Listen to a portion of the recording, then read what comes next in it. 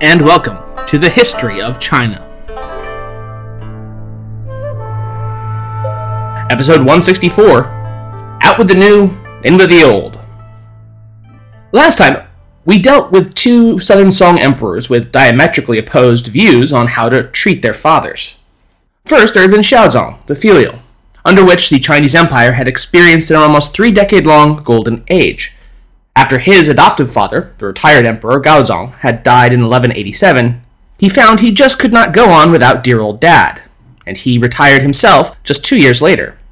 He had left control over the realm to his third son, Guangzong, who, thanks to both his own neuroses and his vindictive empress, came to so despise his father over the course of his short reign that he refused to even attend Xiaozong's funeral in 1194. This had sealed his fate, and he was shortly thereafter ousted and forced to abdicate in favor of his only surviving son, the 24-year-old Prince Zhao Kuo, who would be enthroned that same year as Emperor Ningzong.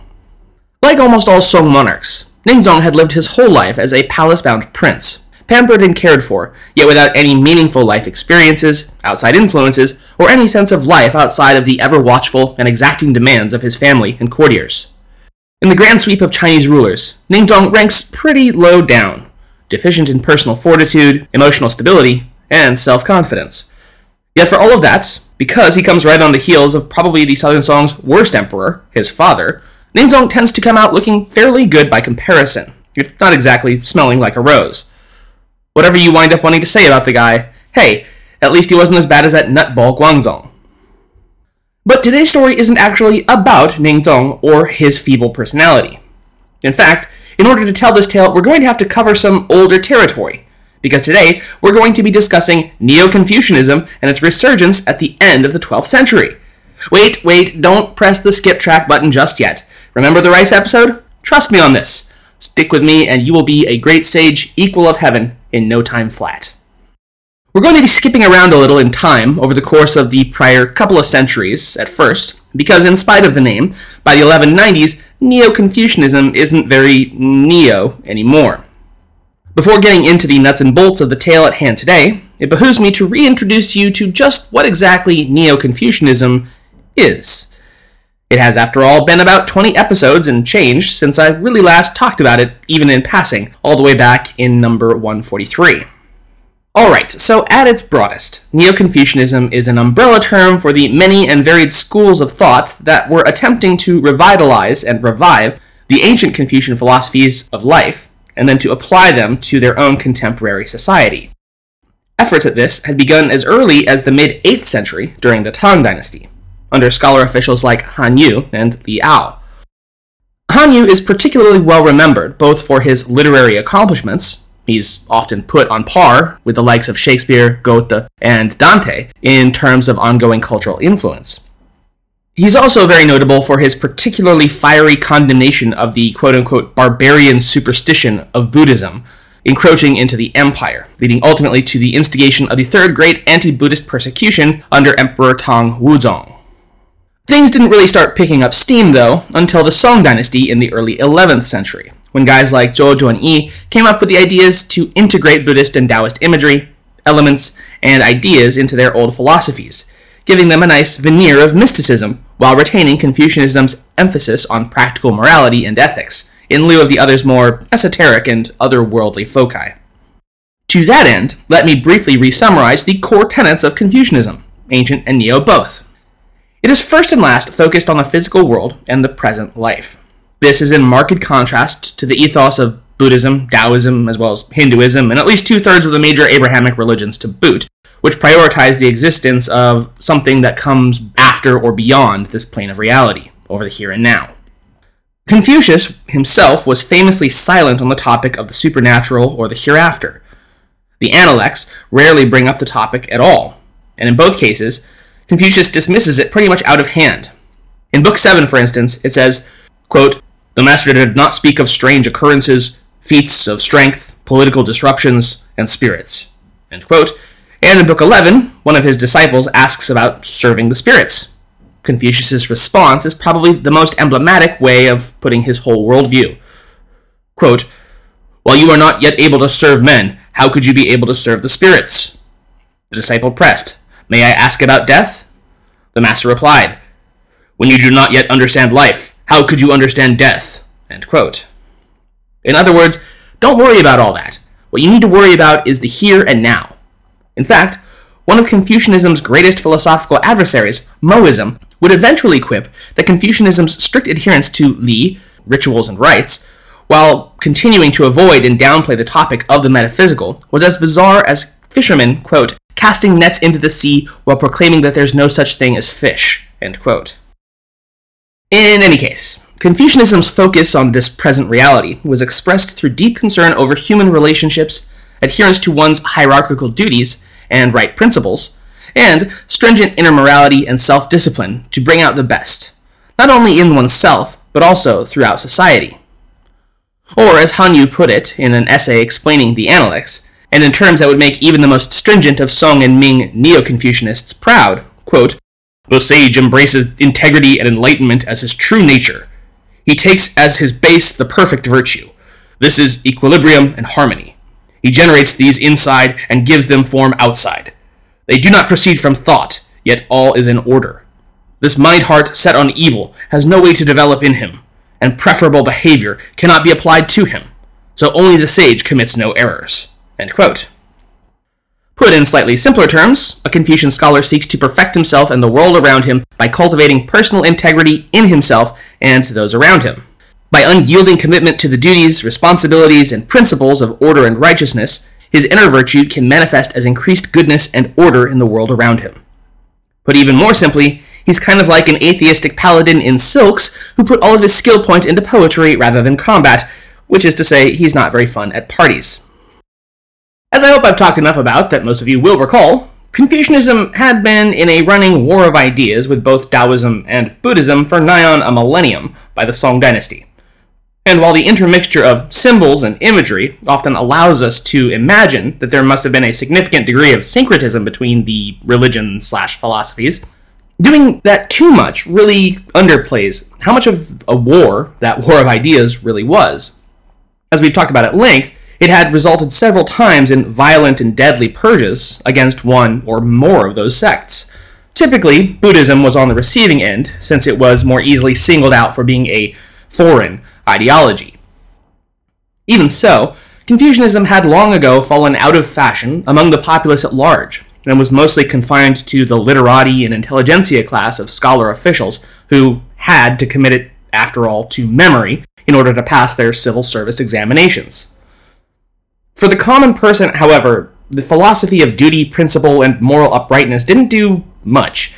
It didn't explain why they were here, it didn't provide much of anything in the way of spiritual comfort, and it flew in the face of hundreds of years of civil wars, disasters, and strife. After all, if virtue beget virtue, as Confucius had said, shouldn't things have gotten, better over time? Buddhism, at least, said that you could improve your life every go-round, and eventually reach godhood. Taoists used crazy magic spells and said that you'd get to rejoin the great universal ultimate mind. Both, in their way, kind of like chicken soup for the soul. They made you feel good, or at least not so bad about life. Meanwhile, Confucians pretty much just said, be good for goodness sake, and mind your manners. That's less like chicken soup and more like a cup of tepid water for the soul. That had been one of those major issues that Zhou Duanyi had tried to counteract with his appropriation of Buddhist and Taoist symbols and the pseudo-mysticization of Confucianism in the 1100s, with things like the Taiji Tu, aka the yin-yang symbol. The mid-10th century had seen an uptick in interest in Confucianism following the spread of printing, and especially the printing of the classics. From Carter and Goodrich, quote, "The printing of the classics was one of the forces that restored Confucian literature and teaching to its place in national and popular regard that it had held before the advent of Buddhism, and a classical renaissance followed that can only be compared to the renaissance that came in Europe after the rediscovery of its classical literature. And that there too was aided by the invention of printing." End quote. Of course, Confucianism wasn't the only ideology that experienced a resurgence in popularity with the introduction of large-scale printing operations. Buddhism, and especially the Chan school, better known in the West by its Japanese name, Zen Buddhism, was already popular among the artist and intellectual classes, and was quick to propagate itself via the written word to an even wider audience. Thus, among both schools of thought, two central questions emerged. Which set of teachings would be able to reach a wider audience first, and which one could better adapt their teaching methodologies, which up until now had been conducted largely face-to-face, to this more indirect written medium. Getting back to the late 12th century and the Southern Song court, our two primary opponents today are going to be two of its top imperial officials. The first I'll introduce is Zhu Xi, an eminent Confucian scholar and proponent of Daoshui. Incidentally, this is a confusing term that Richard Davis uses in his chapter on the topic to great extent, but you'll often see it sprinkled elsewhere. Daoshui makes it sound like I'm talking about Taoism, when in fact it's Zhu Xi's own stitched-together school of Neo-Confucianist thought that largely united and synthesized the earlier versions. Thus, the term Daoshui and Neo-Confucianism are pretty much interchangeable, as standing in contrast to the term for traditional Confucianism, Rushui. Nevertheless, I'll be doing my best to make sure that I'm being clear in referring to it simply as Neo-Confucianism, and when you hear Daoshui in a quote this episode, just know that it means Neo-Confucian. Zhu Xi stands at the high heights of Neo-Confucianism right alongside Han Yu, Li Ao, and Zhou Duanyi, because he, more than anyone else, is credited with synthesizing the various elements, ideas, and methodologies that had been bubbling up over the prior several centuries into a coherent and ultimately satisfying rebuttal to Taoist and Buddhist mysticism, and making possible the ascendancy of Confucian thought among the Chinese populace in the Song and Ming eras. Zhu, like most great Confucian scholars, first and foremost considered his profession as that of a teacher. Quote, Zhu Xi thought of himself, like Confucius, as the bearer of tradition rather than as the founder or originator of a new doctrine. Content with the modest title of teacher and transmitter, he was a scholar who devoted himself to editing texts, compiling anthologies, and writing commentaries on the classics instead of writing treatises to advance his own theories. End quote. Indeed, he thought of himself as little more than a mere translator. Had he lived today, he'd probably be something like, a history podcaster. DeBerry writes, though, quote, his own modesty notwithstanding, to Zhu as a Confucius scholar must go the credit of instigating a virtual revolution in education. End quote. Yet for all that, in true Confucian tradition, DeBerry points out that Zhu was not a visionary in the typical sense of the term. A visionary, after all, if we're talking in the sense of people like Gates, Musk, and Jobs, looks to the future and tries to anticipate what the people will need the day after tomorrow. Zhu Xi, and Confucianists in general for that matter, are almost precisely the opposite, philosophically. They look to the models of the past to inform the compelling needs of the present, and, as with questions of spirituality, shied away from offering guesses on what might come next. In Zhu's own words, quote, we must only proceed from what we understand, in what is near to us, and move from there. It's like ascending steps, going from the first to the second, from the second to the third, and from the third to the fourth. End quote. This isn't to say that he was purely looking backwards while blindly staggering forward up the staircase. Instead, by looking to the ideals of the past, and the perfect sages of human virtue that it contained, the perfectibility of current and future humans could be striven for, even if one did not know what ultimate form that might take. Thus, in spite of the fact that more than a few scholars have referred to people like Zhu Xi and other integral Confucian philosophers as innovative or innovators, the very basis of their philosophy seems to belie that designation. They seem to almost be anti-innovators, and any neological shifts or quirks are purely incidental to their central purpose of getting back to that initial perfect socio-political order, as arranged and defined by the ancients. We're going to get back to Zhu Xi and his quote-unquote innovations in a little bit, but let me first introduce the other contender in this heavyweight contest. His name is Han Tuozhou, the imperial grand chancellor from the time of Ningzong's enthronement in 1194, all the way until his own eventual death in 1207.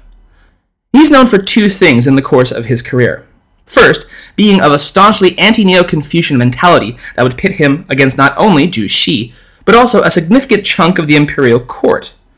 And second, stoking the Song Empire's lingering hopes of reconquering the north from the Jurchen, and thereby provoking the first offensive against the Jin dynasty in Song's political history. But that is a story for next episode. One of the things most interesting about Tuozhou, however, is that in spite of the fact that he would rise to the highest possible echelons of administrative power, and in an amazingly short time, he'd do so without ever seeking or receiving a civil service examination credential. That's right, he held no degree, he passed no examination, yet he was also by no means a self-made man. His career had been made possible by that third opening, family connections, specifically that of his niece, the Lady Han, who would shortly become Empress Han to Emperor Ningzong. And who doesn't love a little nepotism? Well, Confucians, that's who. The nearly unprecedented rise to fame and fortune of this mediocre and untested officer must have been a complete slap in the face to those who had had to earn their titles and positions through years and decades of hard work. But there it was. The inciting incident that would touch off this conflict came in 1194, just after the death of Xiaozong and the enthronement of Guangzong. Because the newly sitting emperor would have nothing to do with his father's funeral, the rites and mourning fell largely to Xiaozong's grandson, the eventual Ningzong, and the preparations for the actual burial to the court.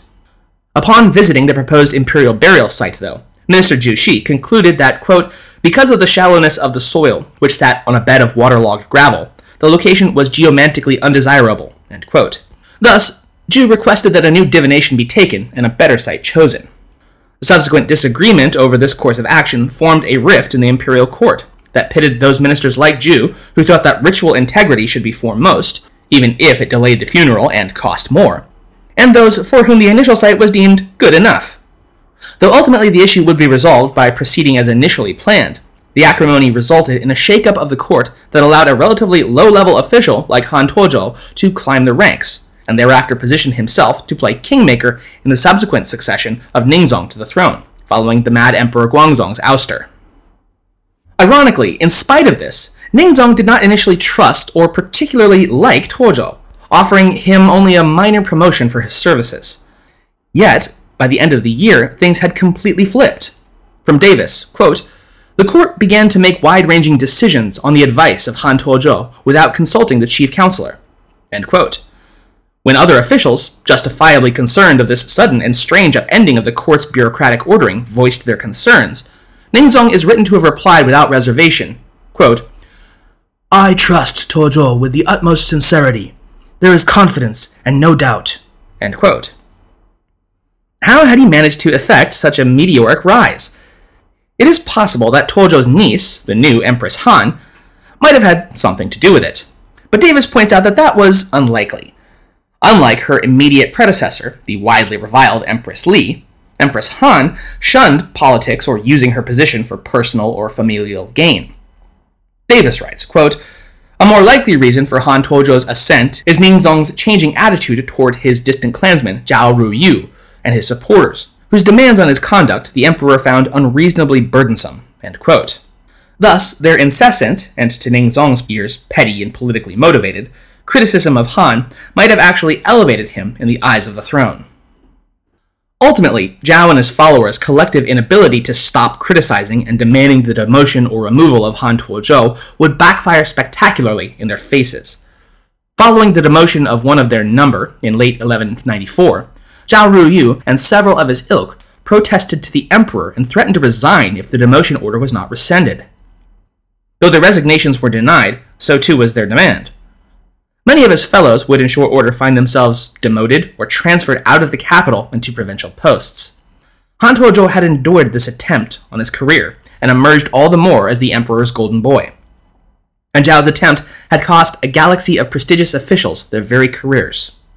By January of 1195, Zhao stood virtually alone against Han and was himself dismissed shortly thereafter. Those fool enough to rise in defense of the ministers who'd been punished by the throne likewise found themselves exiled to the remote south, and by 1196 there was no one left to stand against Han Tuozhou and his power over Emperor Ningzong. With all serious opposition to his control over the Song government now swept away, Tuozhou sought to further bolster his career path, as well as ensure that his enemies could never return to power, by effecting a much more widespread and substantive purge of the imperial court.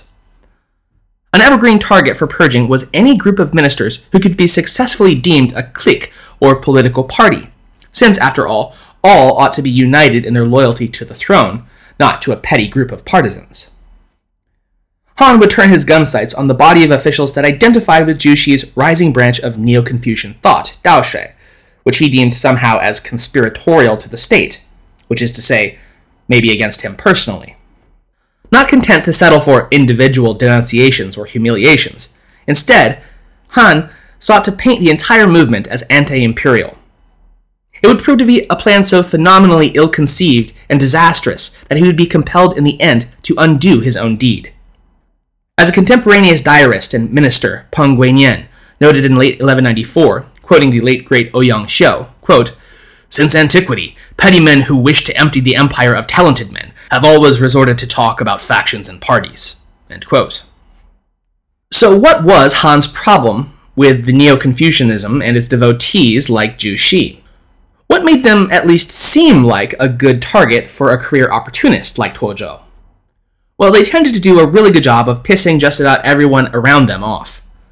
Like its traditional forebearer, Neo-Confucianist Dao Shui sought to revive the rites, rituals, institutions, and morals of antiquity, and then to strictly apply them to modern society. The past, they said, was a simpler time, full of clear, beautiful art and literature, simple, universal codes of morality. It was just all around better than the complicated and corrupt whirl and rush of what the centuries had devolved that ancient perfection into here and now. And if we could just imitate the ancients closely enough, then we could get back to that golden age. To Neo-Confucians, it was a beautiful idea and a noble cause. To pretty much everyone else, it was about as pretentious, unrealistic, and irritating as listening to a Silicon Valley corporate mission statement that uses words like synergy, scalability, and vertical integration. Davis writes, quote, "The sanctimonious frugality of Dao Shui adherents could often appear excessive. At one point, Palace Library Executive Hu Hong paid a social call upon Zhu Xi at Fuzhou. He received memorably wretched meals, about which he later commented with indignation, 'There's not even that much shortage in the mountains.'" End quote. Nor were family members exempt from such penny pinching. Once again, Zhu Xi was infamous for providing only the coarsest and most miserly of rice gruel for his own mother, an action taken by almost everyone else as being terribly lacking in proper filial piety. As we saw in the last episode, filial piety was nothing if not to be taken lightly in Song China, nor today for that matter, and had been grounds for the forcible removal from office of the prior emperor. Thus, though being stingy with meals might seem like a real jerk move to us, it's hardly something that we'd go on shouting about at official functions or demanding that an individual be held to professional account today. But to the wider Song society, it demonstrated a fundamental lack of virtue or values that the rest of society found of fundamental importance. Moreover, Zhu Xi wasn't here to make friends. If anything, he seemed dead set on making all of the professional enemies that he possibly could. Quote, "The liberties taken by Zhu Xi in criticizing others, and his apparent lack of restraint, also came at great cost to his career. As a regional official, he denounced corrupt and negligent bureaucrats with uncommon frequency. His scrutiny often extended beyond subordinates to include their superiors. This was highly irregular conduct for a non-censorial official, and raised questions about his motives. Were they personal or political?" End quote. Now, you may well be sitting there and thinking to yourself, okay, he was calling out corruption and professional negligence. What could possibly be wrong with that? And yeah, for the most part, I personally agree with you, as have many other later writers about Zhu Xi and his career. He put himself out there, on the line, took the career hits in stride, and called them like he saw them with moral alacrity and courage. Good for him. But to everyone else around him at the time, he was something of a Dwight Schrute, socially oblivious, lacking in common sense, utterly self-righteous, and excessively contentious. You've got to go along to get along in a system like the imperial court, and Zhu Xi had made it perfectly clear that he had zero intention of going along with anything that he didn't deem moral. Quote, "At court, exaggerated stress on moral purity wore thin the welcome for Dao Shui proponents, for their criticism even extended to the emperor. Worse yet, their criticism often appeared totally unjustified. Dao Shui proponents idealized an austere lifestyle and impugned indulgence in wine or women, especially by the Son of Heaven, as he should personify the noblest of human virtues." End quote. At some point, even the emperor is going to be like, "Dude, shut up and let me enjoy my wine." It's little wonder then why a guy like Han Tuozhou was able to pretty easily point and say, yeah, screw those guys. In stark contrast to the puritanical moralism of the Neo-Confucians, Han was rather infamously morally indifferent to many of the standards of the era. Whereas it was customary for even the wealthiest men to take only one primary wife, well, he might also keep a few concubines. Han had 4, all of whom he insisted on calling as such, by the title of Furen, or Madam. And this is not to say that he didn't also have his own harem of concubines, or secondary wives. No, he kept 10 of those, which was far in excess of what was normal even for high officials. And on top of that, he also had innumerable liaisons, girlfriends, and other dalliances. Quote, alcohol and frivolity inevitably accompanied female entertainment, and Han Tuozhou was notorious for drinking late into the night. End quote. Moreover, as first Emperor Guangzong and then Ningzong had slipped into similar habits and vices, the Neo-Confucians were more and more certain that it was the undue influence of Tuozhou that was to blame for their divine monarch's fall from grace. For their part, neither of these emperors held any particular love for the adherents of Neo-Confucianism, forcibly inserting themselves into their own personal lives, and just always really harshing everyone's buzz. Probably the most notable incidents for Ningzong all revolved around the issue of ritual mourning periods for family members. When his grandfather had died in 1194, Ningzong had been compelled to observe years of fastidious ritual as his father steadfastly refused. In 1197, his grandmother, the Empress Dowager Wu, died, necessitating once again a protracted mourning period, and then again in 1200 with the near simultaneous deaths of both his father and mother. Once again, Zhu Xi and his Neo-Confucians stepped in, insisting that he devote literal years of his life to these boring, stodgy, and intrusive rituals. Quote, the strict demands dictated by Daoshui proponents made the emperor's mourning unduly protracted, and he appears never to have forgotten or forgiven them. End quote. Thus, it becomes far more understandable why, when Han Tuozhou pointed his finger at the Neo-Confucians and said, let's get rid of those buzzkills, Emperor Ningzong was like, yeah, sounds good to me. It wasn't as though it were some novel idea. Bans on anti-reformist elements, aka Confucians, had been put into place several times in the past couple of centuries of Song rule, only to be later rescinded. Calls for the censure of Daoshui and the proscription of its adherents began mounting steam around 1195, only to be blocked for the next 2 years through the repeated intervention of Ningzong's grandmother, the Empress Dowager Wu, who likely recognized the potential ill effects such a sweeping prohibition could have. Yet following her death, 2 years later, there was no one left to speak out for the belief system that seemed to be chiefly centered around being as annoying as possible to everyone around them. In 1198, a partial ban was declared, prescribing 59 specifically named individuals in total. In terms of bans, it was hardly sweeping, nor was it particularly drastic. No piles of severed heads on the rasta, no pyramid of skulls, no ever-shifting lists of those declared enemies of the state, not even a good book burning. All in all, a rather dull affair. The proscribed scholars found it difficult to publish their works, but such works were not confiscated or destroyed. Most of the men remained free to travel, retained their official standing and salaries, continued to teach, and even to take and pass additional civil examinations. It was seemingly more than anything an ad hoc and ill-thought-out or implemented attempt to just get these moralizing killjoys to shut up at court already. Not surprisingly, a partial ban that was neither well-defined nor well-enforced ended in miserable and embarrassing failure. Quote, a poorly defined target group made the ban appear ill-considered and irresponsible. The restrained support of the bureaucracy also undermined its effect. By the end of 1199, less than 2 years after the ban's imposition, it was relaxed at the recommendation of the chief counselor, Jing Tang. Rumor had it that even Han Tuozhou had come to regret the action. End quote. Zhu Xi's death, a mere several months later in late April of the year 1200, would demonstrate beyond any doubt just how ineffective and counterproductive Han's proscription of him had been. His funeral was widely attended by officials, scholars, and commoners. Han Tuozhou hadn't discredited Zhu or Daoshui, as he'd hoped. In fact, he'd done more to legitimize both than its actual adherents ever could have, and had unwittingly turned Zhu Xi into its primary martyr. The turn of the century from 12th to 13th would mark a string of notable deaths. Zhu Xi would be the first, but quickly into the hereafter followed Jing Tang, and then the retired Emperor Guangzong and his retired Empress Li in the summer, to be capped off with Ningzong's own Empress Han, Tuozhou's niece, early that winter. This changing of the guard would mark a period of rapprochement between Han Tuozhou and his followers, and the Neo-Confucians he'd briefly and unsuccessfully sought to remove from power. The process was begun in earnest in 1202, with the posthumous restoration of Zhu Xi as imperial academician in waiting. Even this, however, would prove to be both a misstep and an abject and embarrassing failure. By drawing these notable scholars back into the imperial fold, he was legitimating them further. But when the majority opted to instead boycott his administration rather than rejoining it, Han looked the fool, while the Neo-Confucians' own power and prestige, as men of unbending morality who would not compromise their honor for the sake of mere reward, was further enhanced. Thoroughly snubbed and further humiliated, Han Tuozhou would begin to seek out a new means of bolstering his political bona fides. The domestic angle clearly wasn't working out well for him. But what about foreign policy?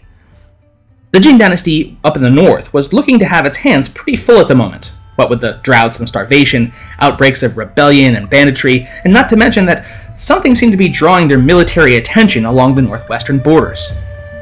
It might be a good time to, at long last, get the old homeland of the Song dynasty back from those cultureless barbarians. If Han could do that, his name would be cemented in the histories for all time as a national hero. And so, next time, Han Tuozhou is going to bet the farm that he can wage and win an offensive war against the Jin dynasty and its Jurchen overlords, who've long glutted themselves on the fruits of China's ancestral soils along the Yellow River. Han Tuozhou will take the fight to the barbarians, and he'll reclaim the north, or die trying. Thanks for listening.